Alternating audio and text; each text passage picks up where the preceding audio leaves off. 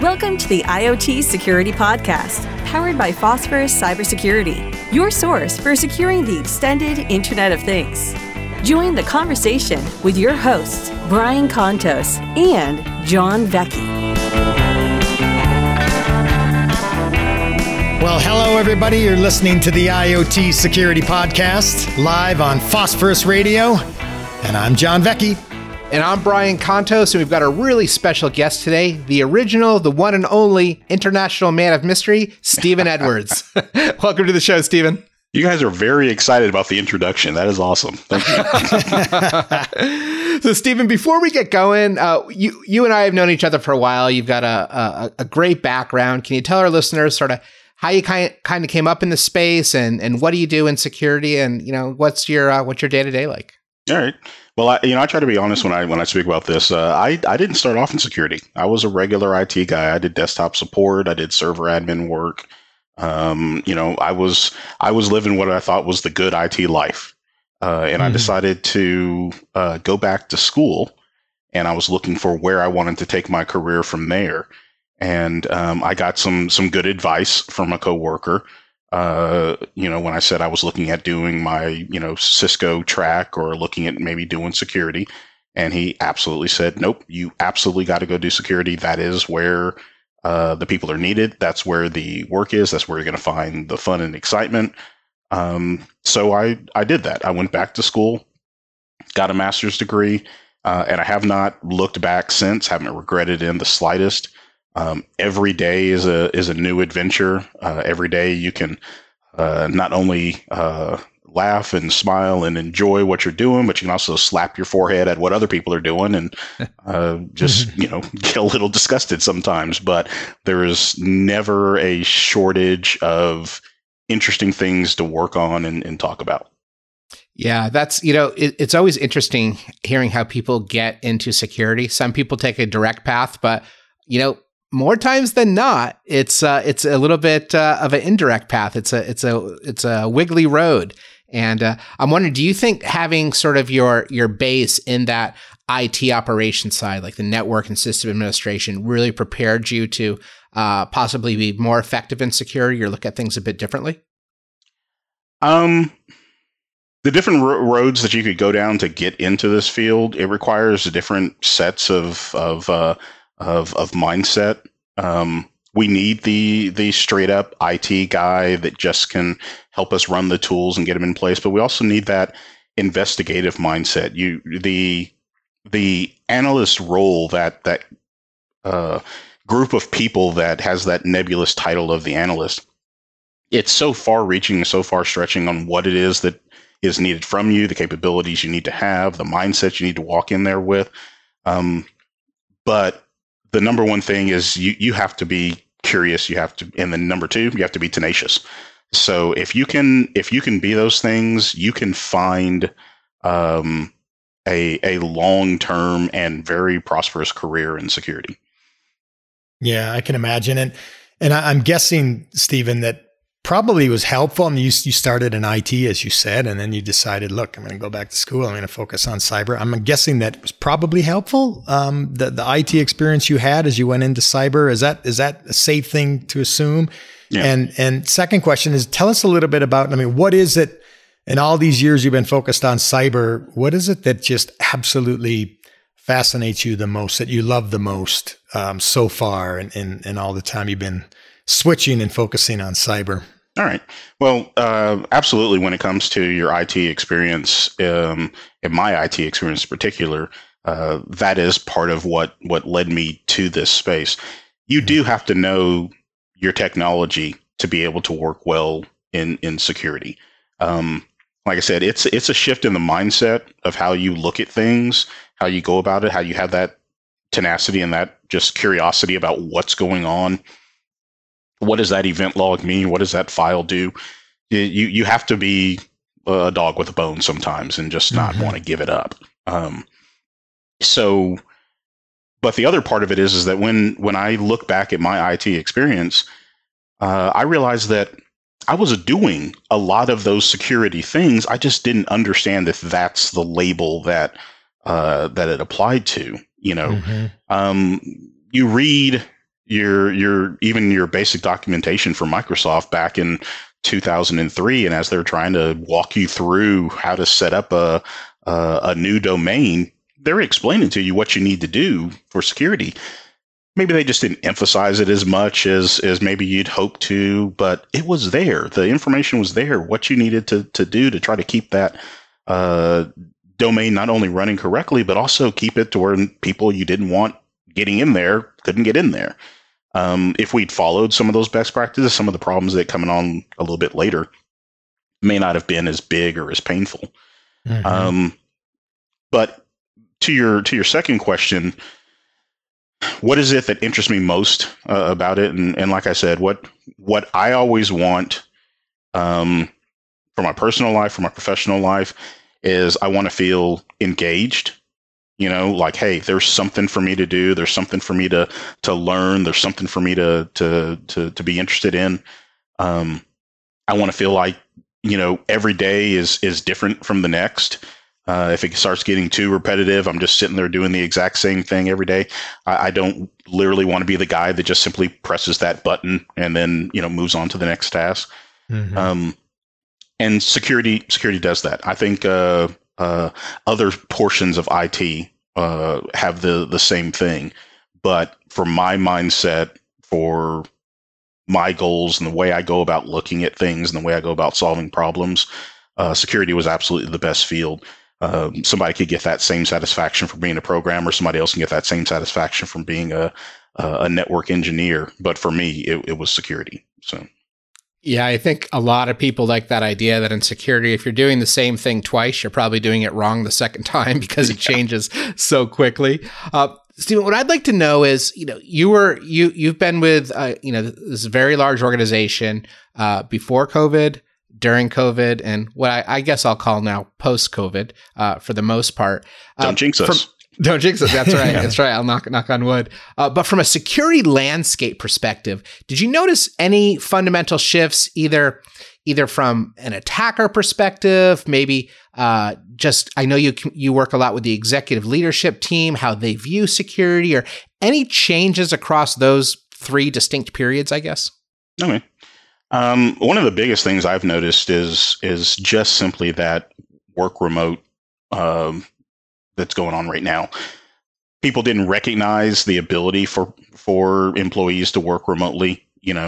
Most of the things I've been doing on a daily basis, going all the way back to 2003, it didn't really matter where I was doing it from, but because the technology was set up, the business model was just set up for you to be in an office, to be standing there, to be walking the data center floor. For some reason back in those days, they'd make me drive from Dallas to Fort Worth multiple times a week just so I could be on the data center floor.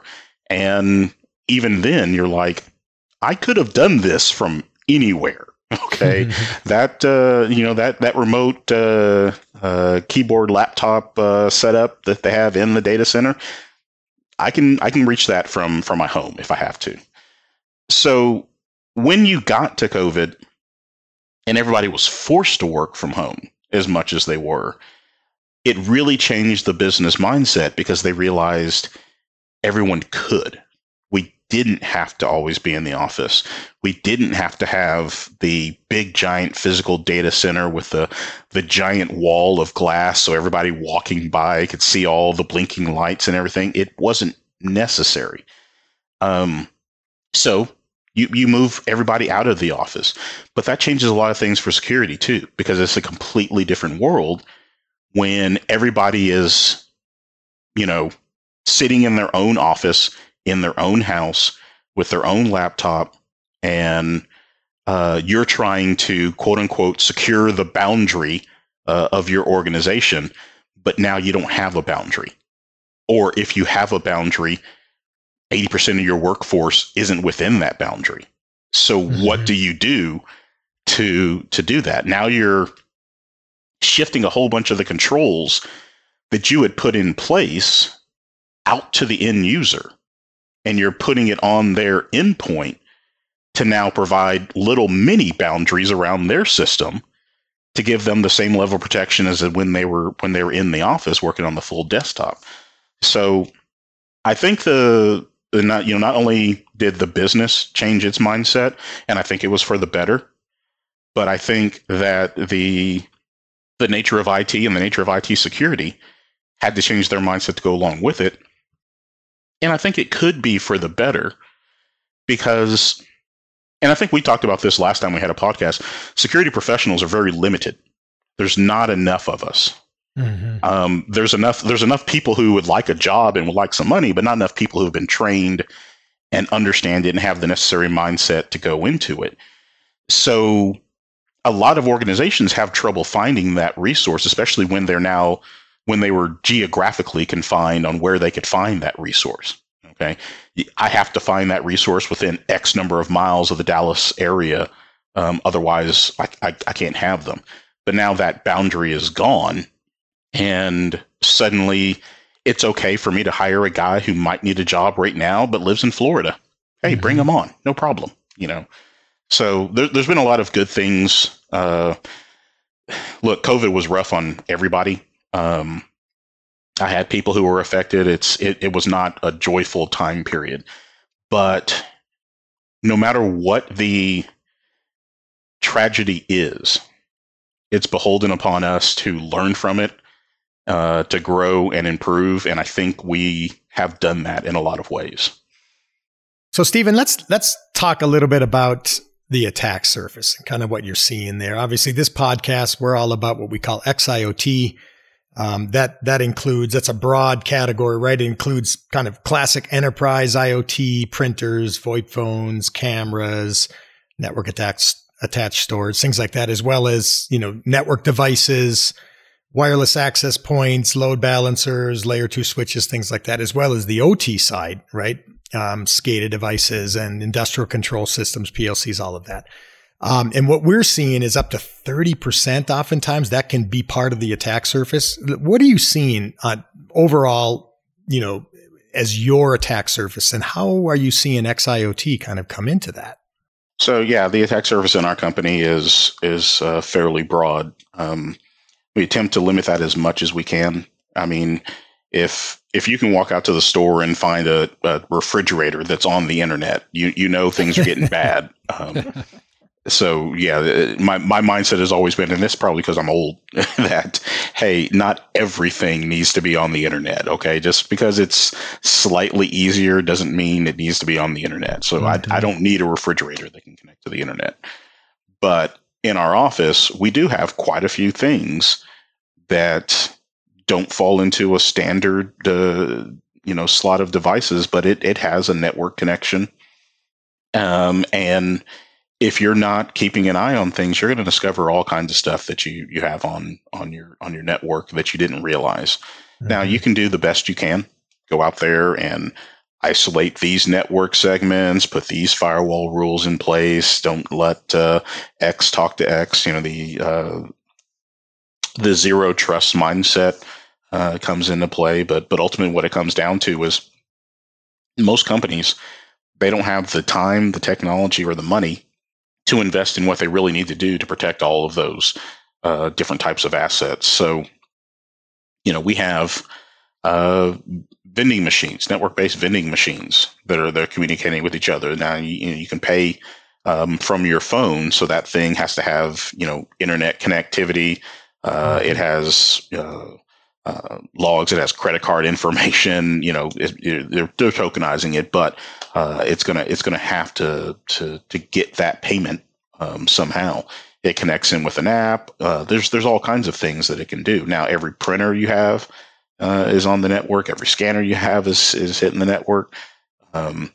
We do have cameras all over the place, and every one of those, it's not the olden days of coax cables running all over the building to get to those cameras. No, it's just simply plug that thing into a switch and let's put it on the network. So the problem has expanded greatly, and finding an answer to that problem is a challenge. But in truth, the bigger challenge in my mind is to recognize that it is a problem and to be able to convince somebody else, especially those that actually control the checkbook, that it is a problem and they need to go do something about it. Yeah, what we're seeing a lot of is, we'll go into an organization and we'll say, look, you have 30, 40, 50,000 XIoT devices, and that's probably a lot of door locks, a lot of KVM switches, UPS systems, voice over IP, phones, cameras, a lot of the things that you mentioned.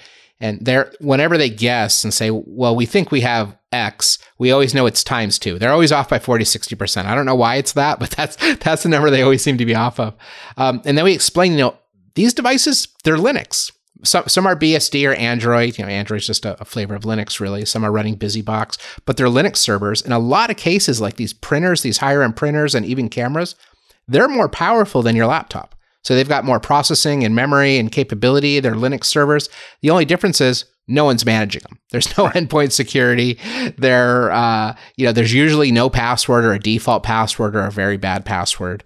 And they're just opened up. And when we expose that to executives like a CISO, for example, and they look at it from that perspective, well, these are just unsecure Linux servers expanding my attack surface disproportionately, because I probably have a lot more of these than I even do traditional IT assets in some cases, at least IT servers. It becomes a bit of an aha moment. But I always think back to, I try to look for IT analogies, and I always think back to, is there going to have to be like some major XIoT level catastrophe where people are able to get in and pivot and steal sensitive IT data and exfiltrate it out from the 10,000 printers they compromised, or these types of things? Is that going to have to happen, or have we learned enough from those battle scars in IT to say, let's not have to get to that point in the XIoT. Let's actually try to get in front of this problem before it becomes insurmountable? Yeah. So the first interesting thing I keyed off on what you said there is that people are off by 40 to 60% when guessing that. That seems very polite on your part. I would have guessed that it was like 4 times the amount. If I'm saying I got 5,000 of them, then I got 20 because you don't know the full extent. And the other big problem with it is, I guess there's several that we could go into, but one of them that I can think of right off the bat is the fact that yes, those are Linux boxes, and Linux has a reputation of being secure. But Linux is also not a very highly publicized and attacked operating system either. And when you go open source, there's some great things that happen there, and I'm glad for those things that have happened. But if everybody's using the same open source library, and Log4j comes to mind, then when that problem is discovered, it's compounded so dramatically because now it's within all of your other tools that are being used, and you can't just simply go in there and make a little tweak and fix the problem. I mean, eventually with Log4j, they figured out that there was a setting you go in there and make a change, and you can solve it for most of the problem. But you're waiting for all these other vendors to come about and provide you a solution to this problem. And they're not doing it as fast because they probably didn't write the library that was being used that was causing the problem to begin with. So they can't go change, what it is. So they're scrambling, trying to figure out where do they go to get the answer. And then, like you said, on top of that, each one of those is basically just a really powerful Linux server sitting in your environment going unnoticed. And you find that we fall into the trap of wanting to protect the crown jewels. Okay. You always want to fall back to, hey, this is our data. This is the main thing. This is what we want to protect. But we don't seem to take enough into account that the attacker isn't going to start there. That's their ultimate goal, but they may not even know where that thing is, but they're not going to start there. They're going to start with the first thing they can to get a foothold and then start trying to figure out what you have. And one of the easiest spots they can go get a foothold is, like I said, that refrigerator sitting over there that's connected to the internet for some reason. Maybe you don't even know about it because just some guy in IT was following instructions and plugged it in. That's what happens with printers and Now we're seeing monitors, big giant TVs that are connected to, sound devices that are supposed to be WebEx hosted platforms, real easy for them to get into a conference bridge and whatever. But they connected it to the network. It has that Linux system in the background. It has no patches for it. Nobody's really producing massive updates. And even when they come out with an update for that system, who's even taking notice that that update is out there and needs to be applied and has a process to go do it that doesn't involve someone just walking around with like a USB stick and plugging it in, So there's a big problem there that's just simply not recognized for how big of a problem that it actually is. Mm-hmm. And so it's not getting addressed in a manner that it needs to be.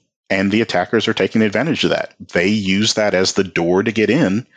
And eventually, given enough time, if they go low and slow, they're going to go ahead and get to your crown jewels. And it all started because of the printer in that VP's office. That's it. Well, and it's interesting. I mean, we talked about the state of these devices, right? And you already addressed kind of this problem with all the common libraries and white labeling and all of these, which means, you could have a VoIP phone and a camera, and some of the same vulnerabilities are common between the two. So you've got lots of vulnerabilities, oftentimes shipping with these devices. You've got firmware that's 6 years old. You've got all kinds of ports and protocols, HTTP, HTTPS, right? Wireless, Bluetooth, Telnet, SSH. I mean, it's just, there's a lot of issues with those, right? What does security with these devices look like for you? We talked about the discovery issue. We don't even know how many we have and where they are and what they are and what's the state of those. Is it a discovery? Does it start with discovery for you, Stephen? Or what does security look like for you, given all of the devices that are out there and the state of these devices relative to your attack surface, right? It's nothing but a challenge, and your standard vulnerability management scenarios just don't seem to have a practical solution to the problem. So yes, you got to have a way of figuring out that it's there, which means you're taking your average vulnerability scanning tool. And like what we've had to do is we just simply have to sweep across every private address space. Even if it's not supposed to be within our environment, it's like, no, we got to sweep across every single one of them because we don't know where they are hiding stuff. And we got to find it. So once we found it, then we got to figure out, we have to categorize it. We got to figure out, hey, what is this thing? And again, like you were talking about, here's a bunch of phones. Here's a bunch of TVs that have been, set up for WebEx sessions in some kind of office space or whatever. Here's all kinds of other weird devices. So once we've categorized it, now you have to think back, what do we do for a typical Windows box when we need to patch it? Oh, okay, we're going to turn to our standard solutions. Here's SCCM. Here's IBM BigFix. Here's LANDesk. Is that even a product anymore? I don't know. That was something I used way back a long time ago. And, they're going to have all these patches for us, and we're just going to be blasting those patches out to those machines, rebooting them overnight, all this kind of stuff, making sure they're updated as best they can. Where is that solution, or where's that equivalent to handle all these phones? Okay. Mm-hmm. If you have these big vendors, Cisco, they're putting out all of these phones, what's their big management tool? And then how do we integrate a process in to what we're doing with the rest of our environment that makes sure that we are able to scan those devices and apply the patches necessary? On top of that, hey, if let's say they have that solution to go patch it, what's the notification process? Because I don't know about you, but most of these vulnerability scanners, they aren't really all that great for scanning a telephone and trying to figure out what's wrong with it, where there might be a vulnerability in the thing. Yeah. So, yeah, Stephen, that was great. I think you hit the nail on the head for so many of the big problems organizations are trying to address. Just finding, managing, monitoring, building XIoT into their existing processes. So with that, as we close out, sort of your final comments here for our listeners, what kind of advice can you give to somebody listening in terms of, addressing their cybersecurity strategy, considering XIoT and other types of issues, maybe not just from a tech perspective, but again, because you work so much with, business leadership and things like that, process and people, what are some of the battle scars and lessons learned that you can share with anybody?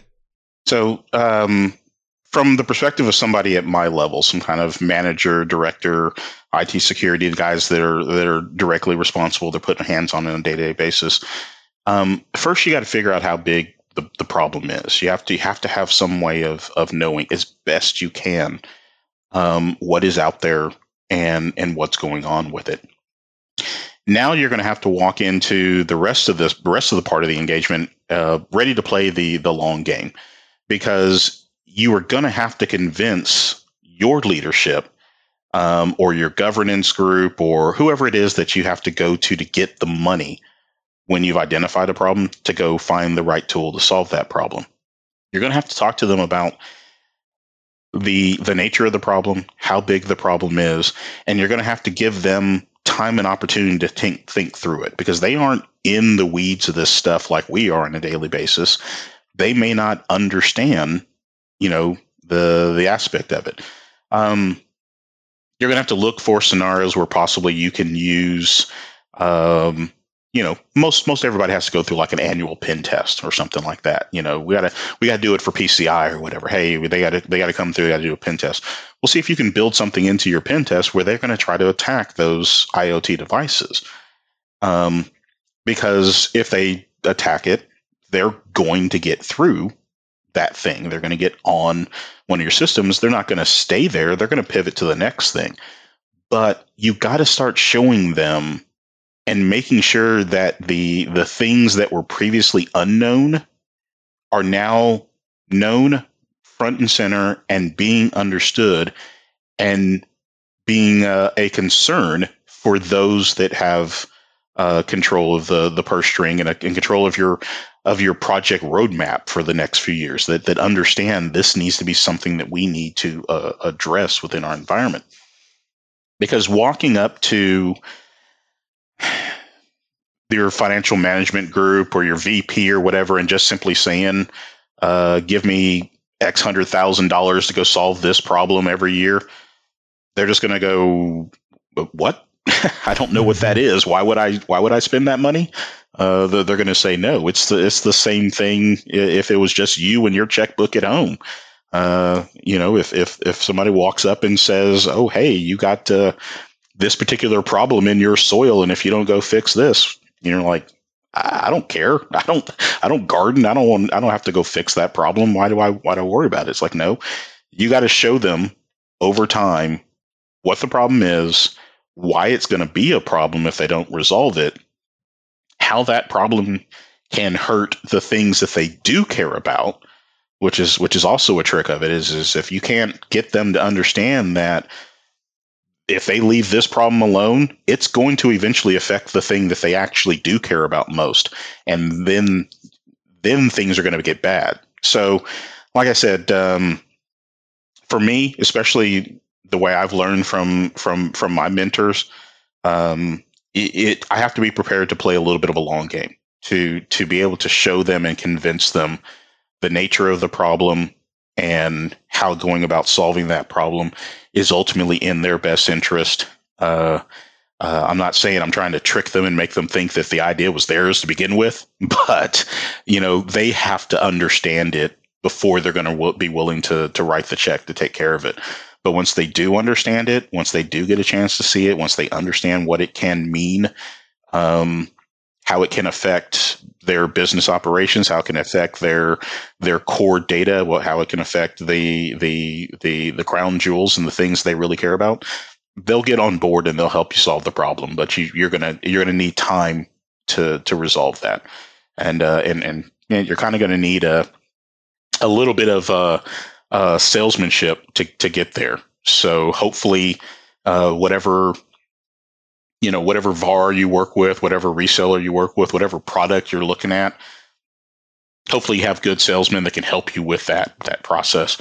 because you are going to have to sell somebody that problem needs solving, and this is the way to go solve it.